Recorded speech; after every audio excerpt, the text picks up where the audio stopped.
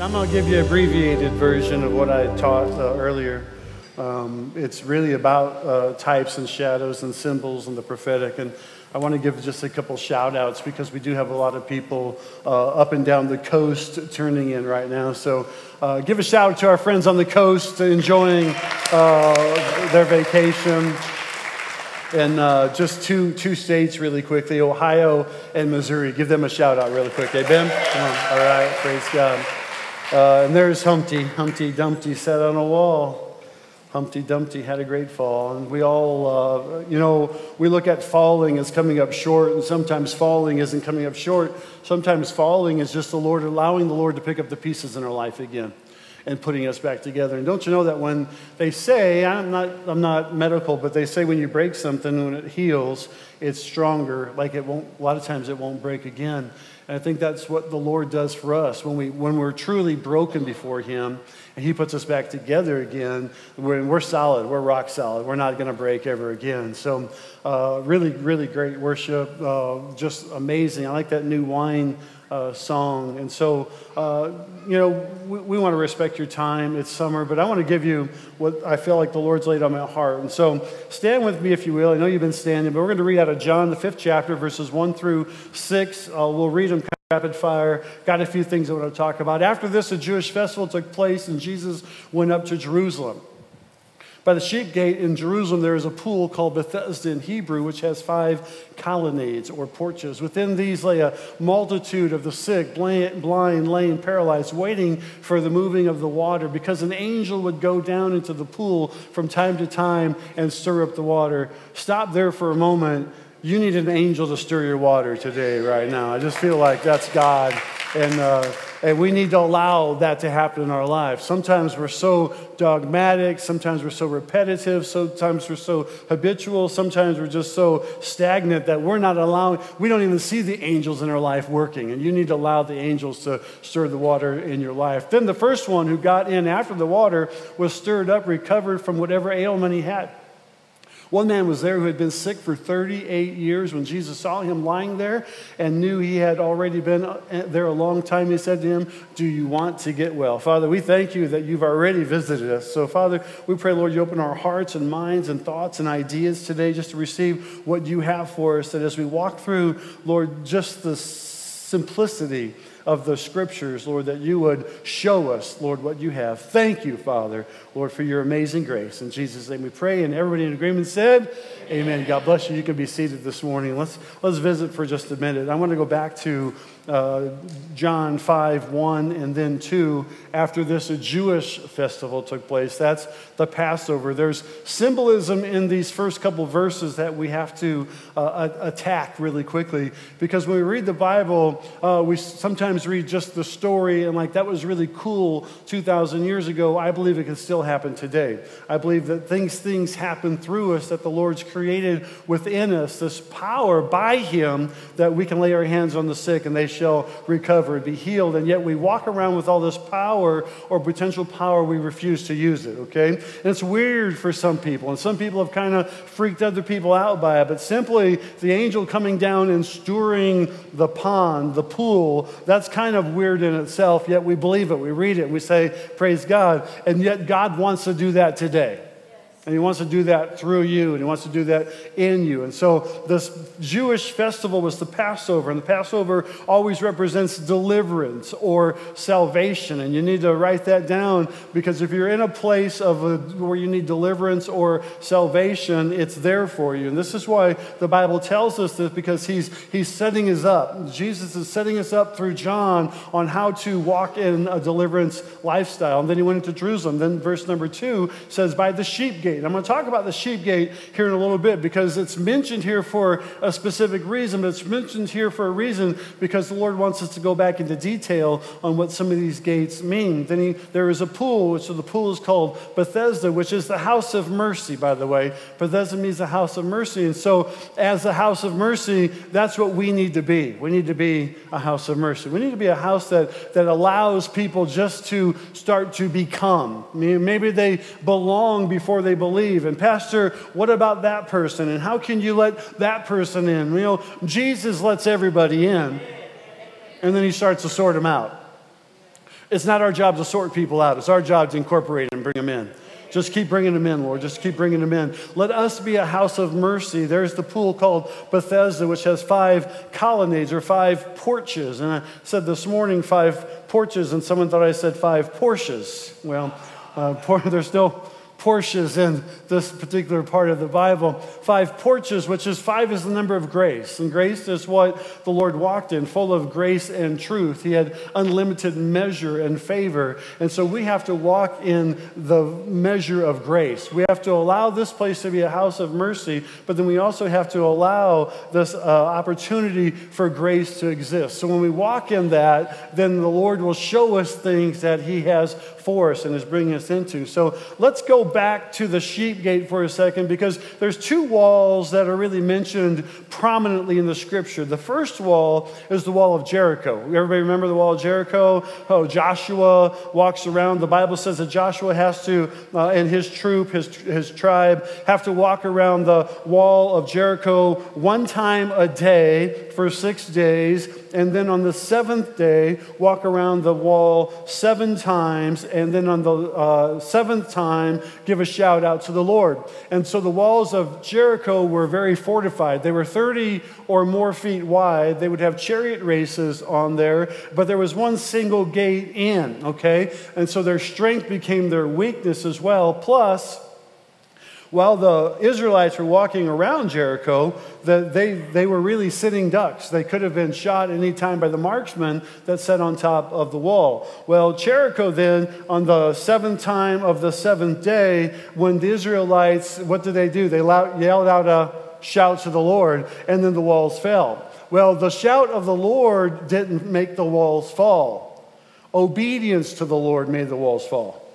So obedience is simply the shout is simply what the Lord told the Israelites to do. Walk around 1 time a day for 6 days, and then walk around 7 times the 7th day, and then give a shout to the Lord. And we think sometimes that in our shout, which is true, there is deliverance, and yes, that is true, but it's more so in our obedience. And sometimes we don't like to walk it out. Sometimes we want to just get right to, like if you're a bottom liner for me, you want to get right to the punchline. You don't want to go through the first 6 steps. Well, if on the 7th day I got to walk around 7 times, let me just walk around 7 times now, and let me shout the whole time. The Lord says no for whatever reason, and He has His reasons, and He doesn't always have to share His reasons with us.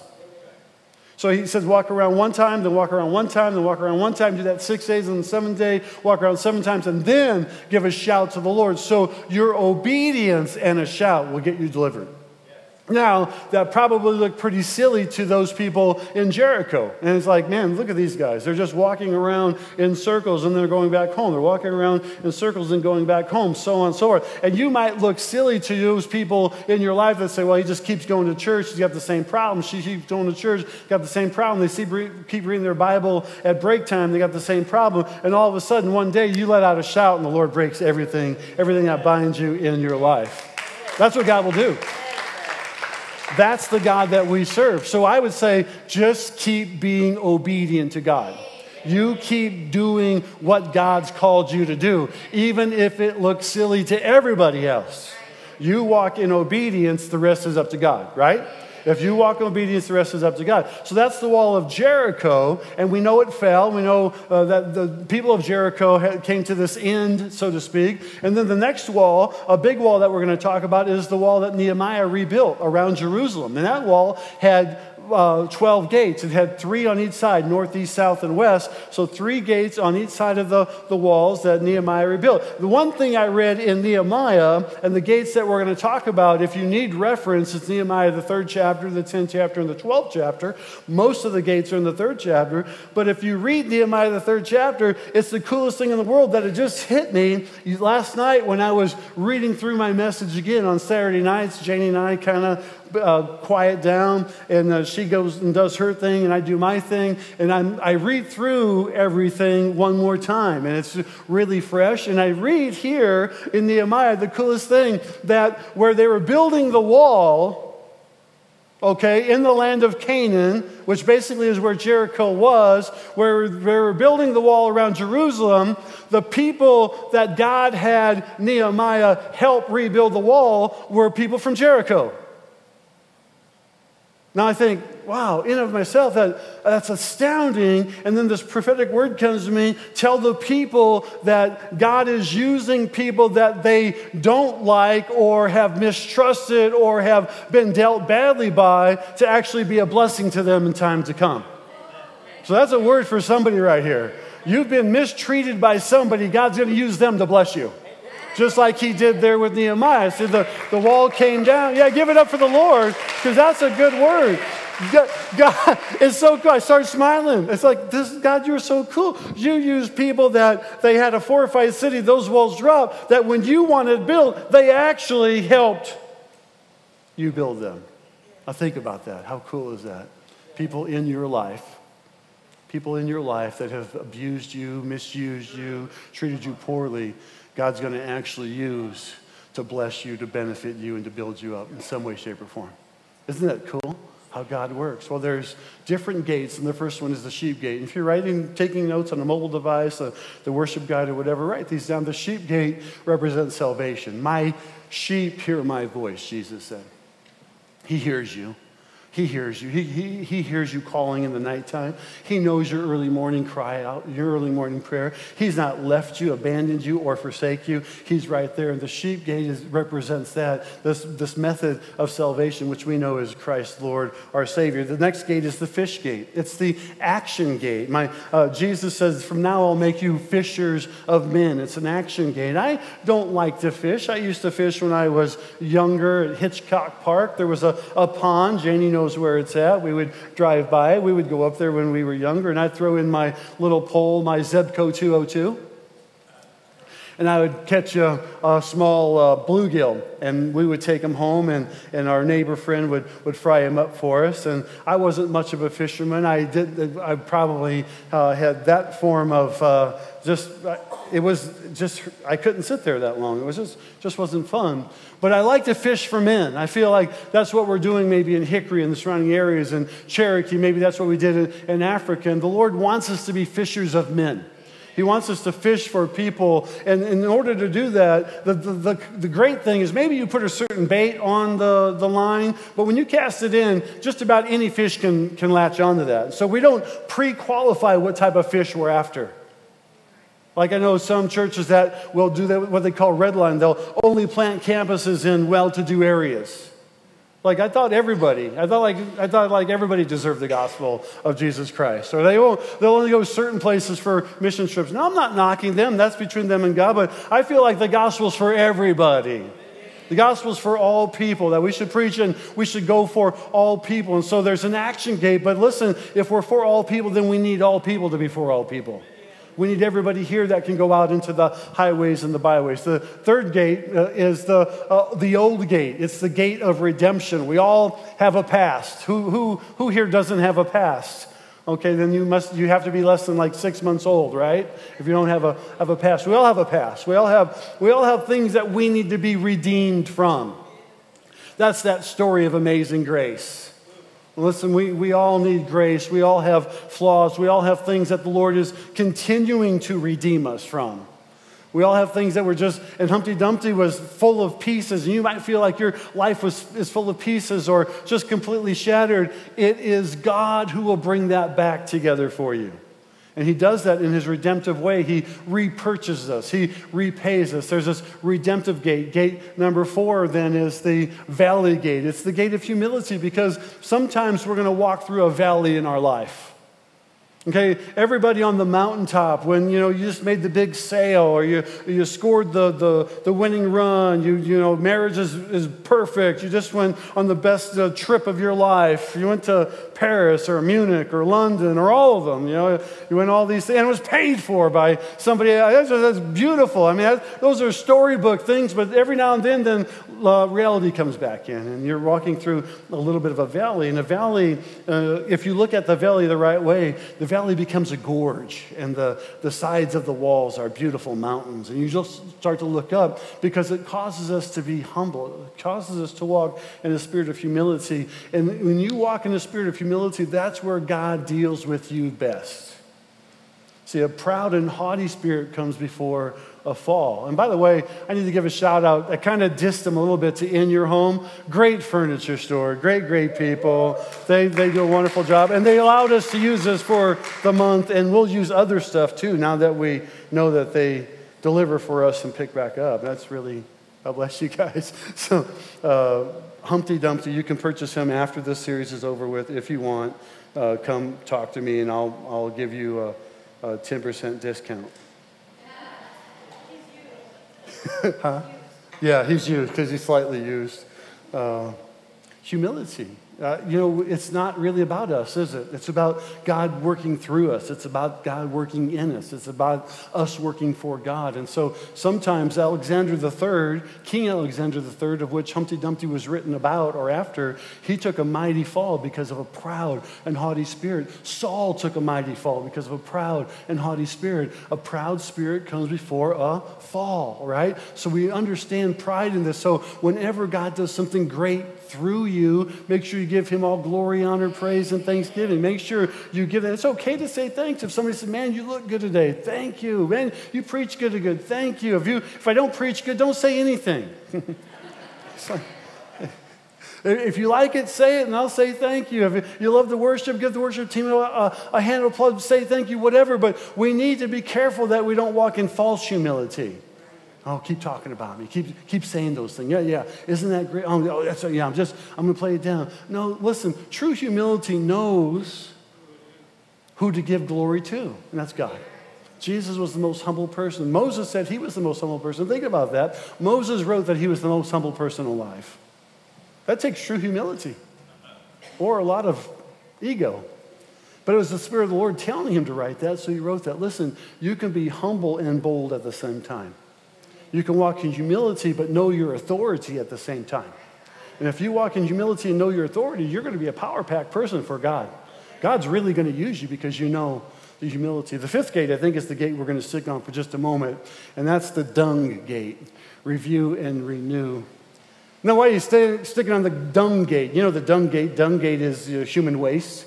Well, they had to have a gate in Jerusalem where they got rid of those things, where they expunged those things, where they took them out that gate. And I'm sure that gate was probably pretty smelly. Janie and I had horses back in Iowa. We had a barn. We had 7 acres, and I'd walk into the barn, and every now and then you'd smell the horse manure. And it has a southern breeze. You couldn't have the windows open because it stunk. The dung is stinky. But Isaiah 58:12, and write this down, the Lord says that he'll restore your waste places. You need to know that. Somebody needs to write that down today, because he also says that when he restores your waste places, he'll be a repairer of the breach. In other words, he'll use your waste places to repair the breach in somebody else's life, because he takes us through things quite often. He moves us through things that we don't want to go through, but once we get through them, we can help other people go through those places. There's waste places probably in all of our lives. I tell a story of the palm civet, which is a tree monkey off the coast of Indonesia in a little island called Sumatra. It's where some of the best coffee in the world is grown. Well, there's coffee called Kopi Luwak, and Kopi Luwak runs about, for the amount this size, about $800. Now, I didn't pay that much for this. This is Kopi Luwak, by the way, but there's about $800 worth of coffee sitting right there. And these coffee beans are really cool. The coffee beans that come from the Kopi Luwak are the finest coffee beans in all the world, supposedly. Cups of Kopi Luwak at bistros in California run about $50 a cup, just for a cup of coffee. So that's how impressive and inexpensive the coffee bean is that makes the Kopi Luwak. Well, the Kopi Luwak coffee bean comes from a really awkward place. It's when you go to the island of Sumatra off the coast of Indonesia, there's only 1,000 of these coffee beans, 1,000 pounds of coffee beans harvested each year. And the way they're harvested is the really ridiculous part of this story, because in order to harvest the bean, the palm civet, the tree monkey that fits in the size of your palm of your hand, climbs into the coffee tree, the bean tree, and it actually eats the bean. And after it eats the bean, it,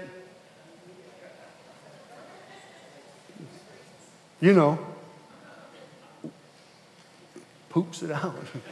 I don't know how else to say it. It releases it. Now, you think your job is bad. But the harvester puts on rubber gloves after the palm civet does its thing and sorts through the poop.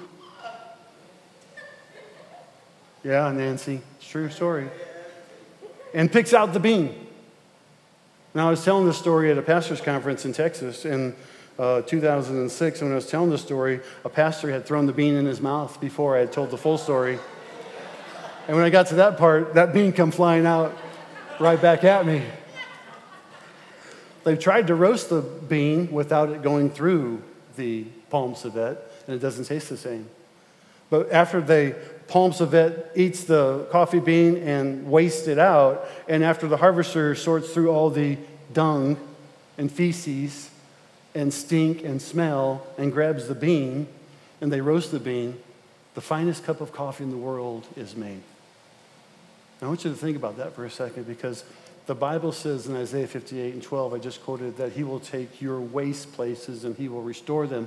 And not only will he restore them, he will make you a repairer of the breach. So anytime that we have a dirty, stinky, messed up place in our life that we think is no good and we don't want anybody to know about, sometimes the Lord capitalizes on that and it becomes the best place of our life. It becomes something genuine. And so after service, if you want, I'm going to lay these beans out here and you can come up and get a bean for safekeeping or for just a reminder that says, you know what, I had some very bad places in my life, but those places didn't break me. They decided to make me. And the dung gate is that same thing. The dung gate represents that there's a renewing, there's a reviewing. That maybe that wasn't such a bad time after all, that maybe that became who we are. My wife and I have had dung places in our life, but there's a reason behind that. And although we wouldn't want to relive some of those places, we're so glad that they happened. Why? Because it made us who we are today. It made our family who we are today. Humpty Dumpty fell apart, and the king's horses and king's men couldn't put them back together. But there is one named Jesus Christ of Nazareth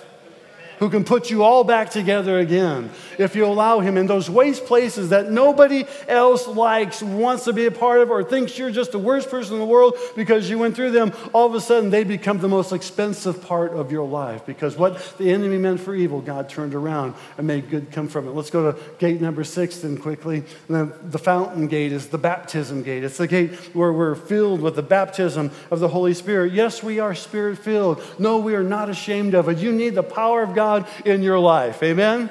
You need everything that God has for you. And Jesus said, I come so that you can have life and you can have it more abundantly. But when I go, I'm going to send what? The Comforter, the Paraclete, one to walk alongside of you, one who can be your best friend, one who can give you wisdom and knowledge, understanding, counsel, might, and the fear of the Lord. The power of God lies within you. It's our fault if we do not use him.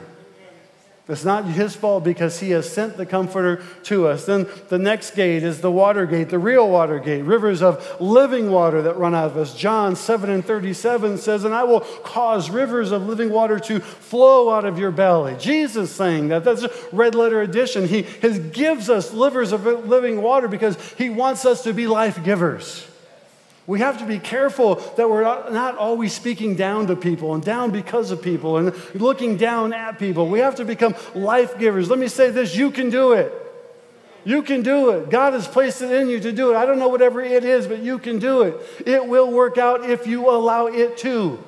That's what God does. That's what he's good at. The next one is the horse gate, strength and discipline. I shared a minute ago, Janie had horses, and she had a horse named Wonder that I bought for her as an anniversary gift, a surprise anniversary gift. And Wonder was the greatest horse that we could have ever hoped for. He was a beautiful horse. He was an Arabian, right? A white Arabian horse. And he was stubborn to the extent of non-ownership. Like if he knew you didn't own him, he was stubborn. But to Janie, he came running like a little dog in the pasture. And the other horses, if they got in his way, he headbutted them out of the way. He was strong and he was disciplined. He wasn't like that when we got him, but she made him that way. She got him back healthy. She got him back strong. He became very disciplined. And we need to be like that horse, where yes, our spirit needs to be broken at times so that the Lord can build us up with strength and discipline. The weightlifters in this room know this, that you have to break the muscle down before you can build it back up. The Lord has to break us. Did you say yes? Okay, good job. Good for you. You were first on my mind. You were the one I was thinking of when I said the weightlifters in the room. I lost my train of thought. Your muscle has to be broken down. So does your spirit have to be broken down, church. When your spirit is broken down, God can build it back up. He does not want to beat you down. He wants us broken before him. There's a difference. Some parents will beat their child down. That's not good. But no, if you continue to mold that spirit, they'll become broken. They'll become pliable. Our oldest grandson, Brady, has a real pliable spirit. I'll tell him, I'll say, Brady, thanks for going out to lunch with us. He said, you're welcome. And then 2 seconds later, well, thank you. Thank you, Poppy, for taking us to lunch. Just a real pliable, just a real innocent spirit. He wanted to play football, and I told his mom, I'm not sure that's a good thing. The kid's just too nice. It's like, I'm just not sure that's going to work. And whether he plays or not, I'm going to pray for him. I'm going to be there. I'm going to support him. But man alive, he's got a spirit that the Lord's already broken. The Lord's already made pliable. The Lord's already doing something in that young man's heart. And I think we could all take a lesson for some of the younger people whose spirits are already broken before the Lord. Let's go to the next gate, gate number 9, the East Gate. It's a new day. Everybody say new day.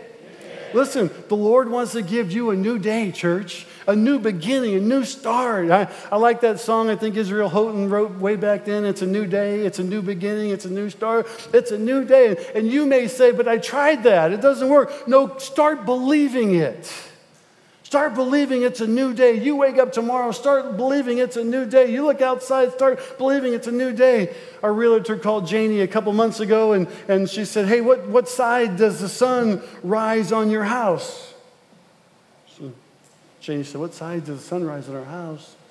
Lisa wants to know. She's our realtor.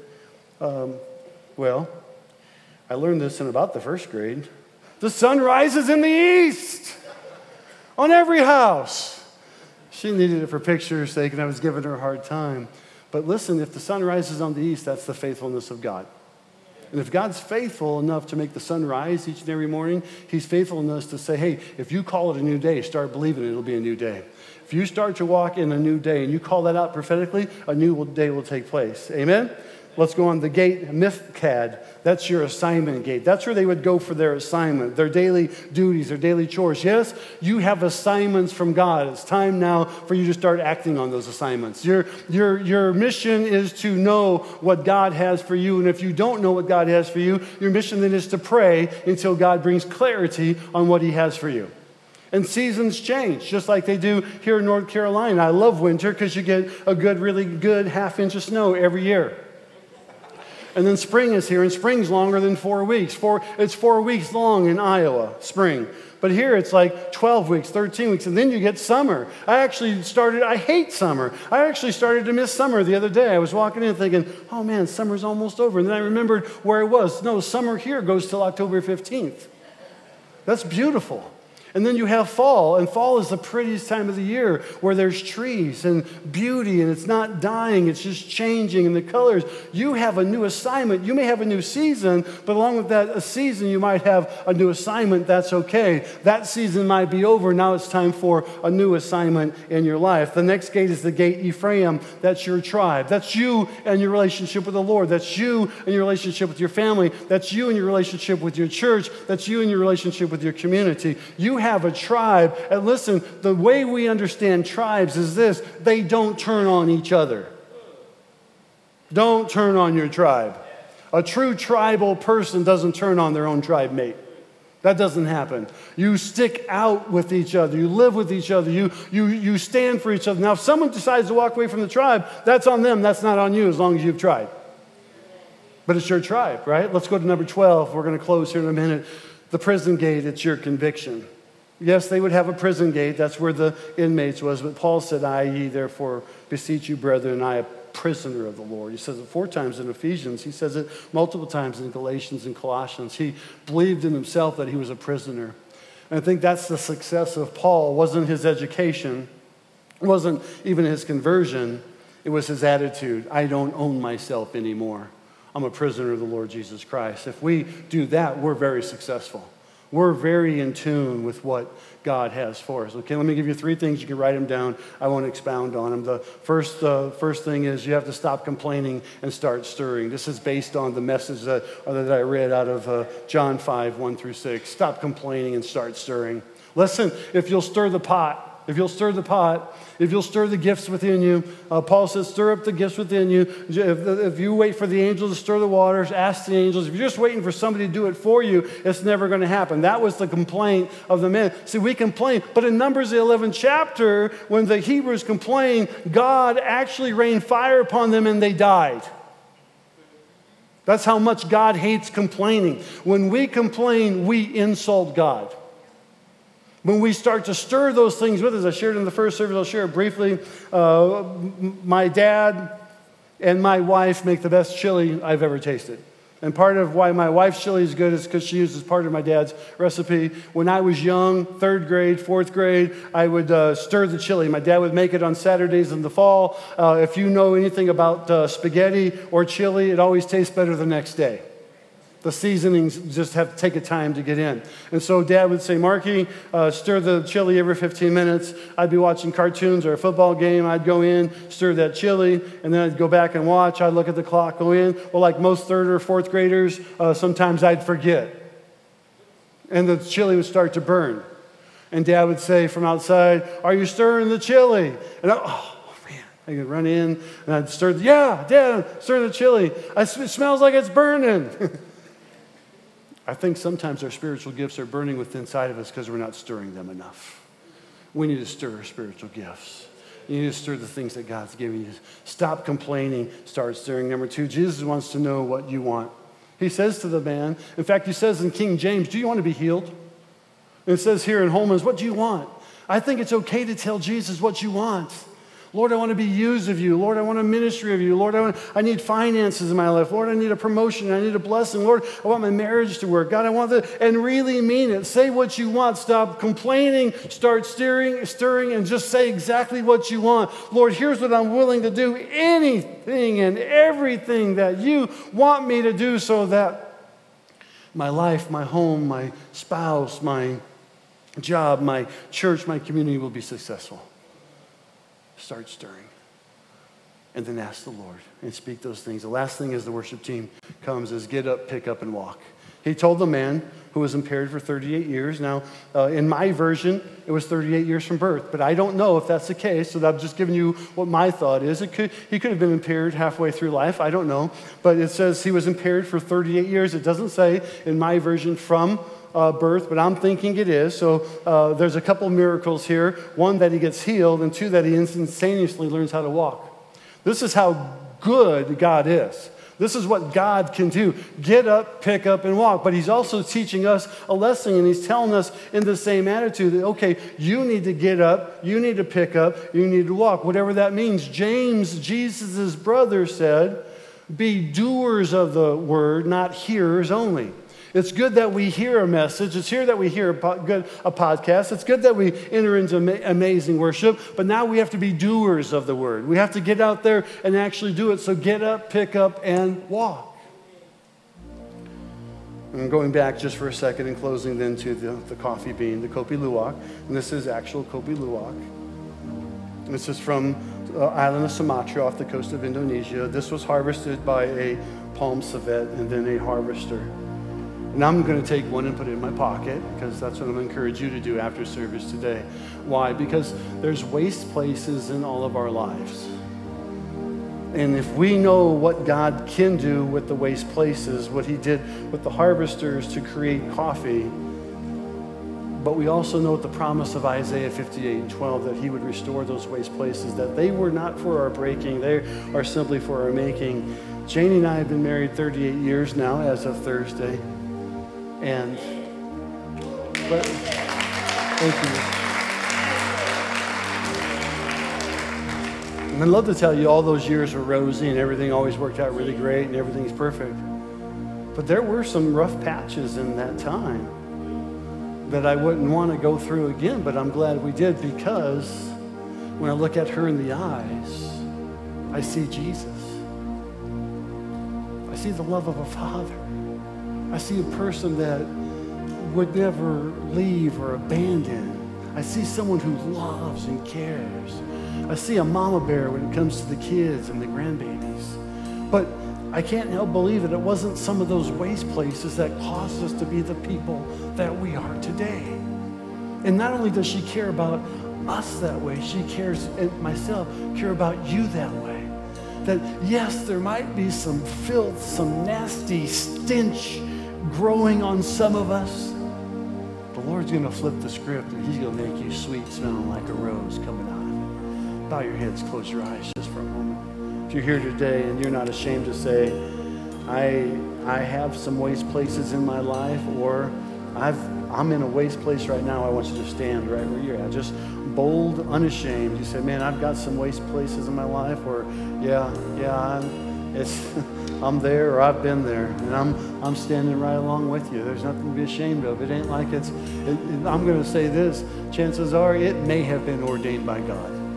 It may have been God just saying, man, I need you for a big job down the road, so I'm going to have to allow you to go through this right now. You're going to stink just a little bit. It's not going to be pretty, and people are going to talk about you, but dear Lord, once you get through it, your coffee is going to be the highest price in town.